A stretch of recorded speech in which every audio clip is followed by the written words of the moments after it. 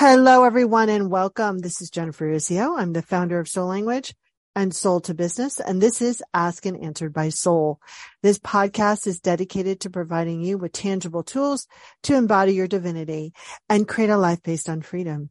Each podcast is focused on a topic that will guide you to listening and utilizing your essential nature.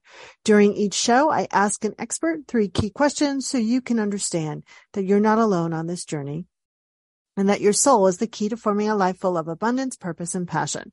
The goal of each interview is for you to take away a practice that you can do right now to change your life and understand what assistance is out there in the universe to support you.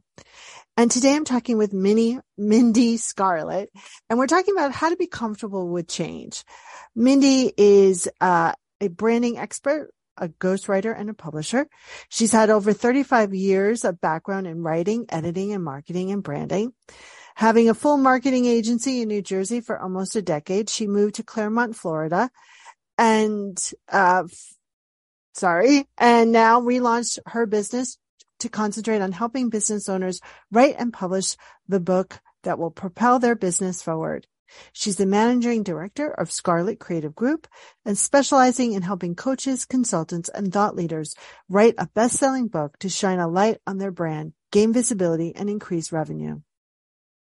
I'm so excited that she has niched down to providing 4 ways that a business owner can cross the best-selling author line: done for you, done with you, or workshop, which is group coaching. And I'm never going to say this word, Mindy. Anthology.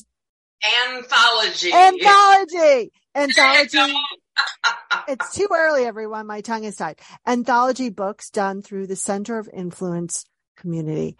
The most important part is that she uses her 30 years experience in marketing branding to ensure each client is writing the best possible book for their business. Hello, Mindy. Well, good morning. Wow, that's a fantastic introduction. Thanks for that. You're so welcome. So sorry, it was a little bit tongue-tied. So the first question I ask everyone is, what has your soul shared with you throughout your journey? That the sun's always going to come up tomorrow. Now I'm going to sound like I'm singing for Annie, but one of the best pieces of advice that my mom ever gave me was that in any given situation, if you can figure out what the worst possible outcome is and you can live with that outcome, it tends to take a lot of the angst out of a lot of situations. Nice. And so that's one of the thought processes that has helped me cope with change, because change can be very uncomfortable. You know, we kind of get on our ruts and we're comfortable, we like what we're doing, and then something catastrophic happens or something unexpected. And then we have to kind of go, what do I do now? And the human instinct is to panic and to stress out and to freak out. And change doesn't have to mean a freak out. Right. And we're always changing all the time, right? So I think when that big change occurs, what people are normally afraid of is that they're not going to be safe, that there's something bad going to happen to them. And so besides living with the best possible worst outcome, how else do you support people in understanding change to actually break through that kind of glass ceiling of what they want to experience? Well, one of the ways that you can step into that world and get more comfortable is to actually cause change instead of sitting there waiting for it to happen. So if you purposely make a change, you can think it through and figure out the steps and look at the ramifications. And so it's just basically getting out of that mindset of, same old, and saying to yourself, okay, what kind of change is going to propel me forward? But at the same time, you've also got to get your thought process together, I guess is probably the best phraseology to use, of how to deal with unexpected change, because that's the worst kind, because you don't have time to prepare for it. Somebody sucker punches you, you don't have the time to tense up for it. And I guess for me personally, growing up, my family was nicknamed the Gypsies because we moved so many times. My dad was a contractor. He'd build a spec home. We'd move in, make it look pretty, put it on the market. As soon as it sold, we'd move again. Our bumper year was 3 moves. Wow. So my mom would just, you know how you have all the stuff under the sink in the bathroom? Yeah. Well, she would put it in the box, and she would just put the box under the sink and wouldn't unpack it. So it was already packed for the next move. So that kind of gave me the ground floor of being able to deal with change and to not see it as a bad thing, and to get to a new place and look at all the possibilities and meet new friends and, you know, get comfortable with that whole process. So having that happen to me young gave me an advantage, because very young, I was okay with change, and I figured out ways to cope with it and to work with it. And so when I got older and bigger, more magnificent changes came, I was better able to deal with it, because at the grand old age of 19, I married my writing professor and immigrated to Melbourne, Australia, sight unseen. So talking about major changes. Major change. Living over there for 10 years, it was wonderful. I enjoyed it. And after 10 years, my husband decides to go off and play house with somebody else. Oh, so, that's a big change too. Yeah. So all the apples fell off my cart. I packed 4 suitcases and came back to the States. And I was a foreigner. You know, it felt like a foreigner. And now I'm having battery issues. There we go. Okay, back online.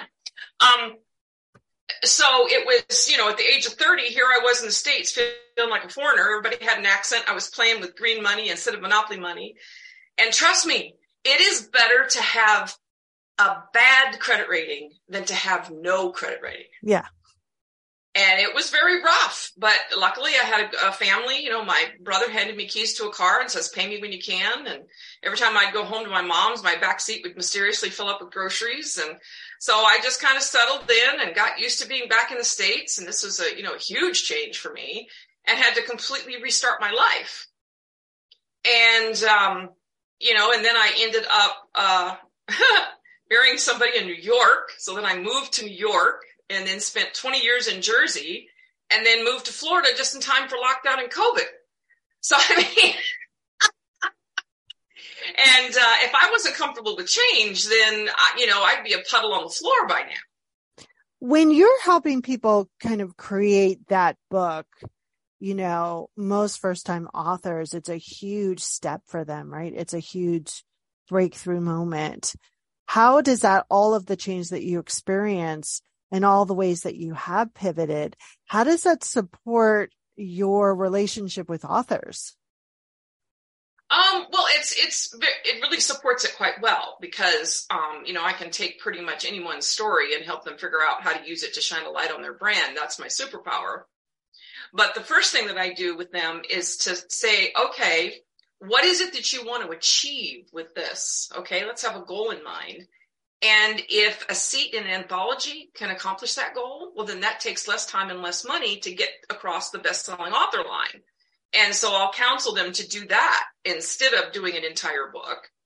If their business would benefit from an entire book, like, for instance, if they're a coach that has, particularly toothsome bits of wisdom to pass on, and they ultimately want to do a course, and, again, what's the end game?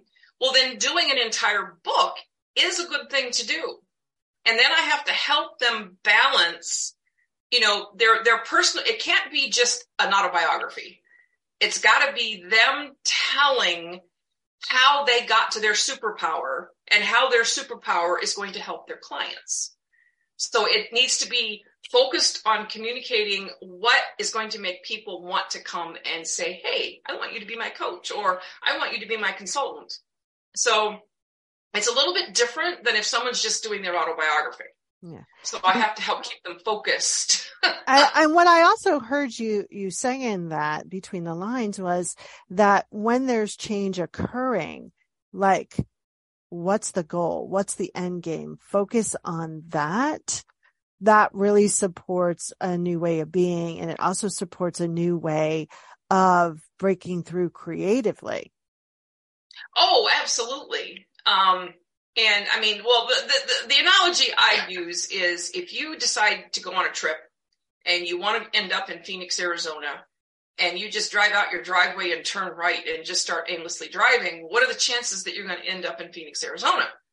Well, pretty much zero, unless you flip on the GPS and it starts giving you instructions about how to get to Phoenix, Arizona. So if you're out there and you're flailing in your business, a lot of times it's because you haven't picked your destination. You don't know where you want to end up. And so that's usually one of the first conversations, is to say, where do you want your business to be in a year? Where do you want to be in 5 years? Okay, then let's look at how a book can help you get there. But if you don't pick that destination first, book's not really going to help you. Yeah, nothing's going to. That's true. True. So as we're wrapping up our conversation today, what is the one thing you want people to remember from our conversation? That change can always be flipped to be positive.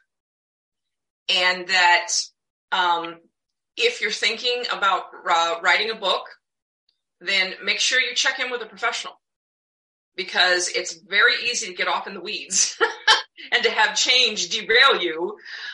So you really do need a trusted professional to help guide you through to figure out, A, should you write a book? B, what book should you write?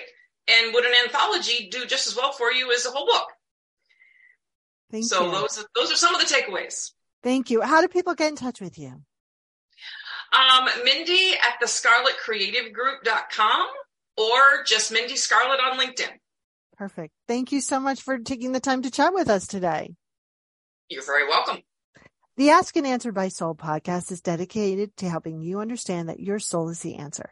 If you're interested in learning more about your soul's answer and your purpose, access your free guide at www.themissofpurpose.com. But most importantly, don't forget to share this podcast, review it, leave a comment. You could contact me directly and reach out to these amazing guests, because you won't be sorry.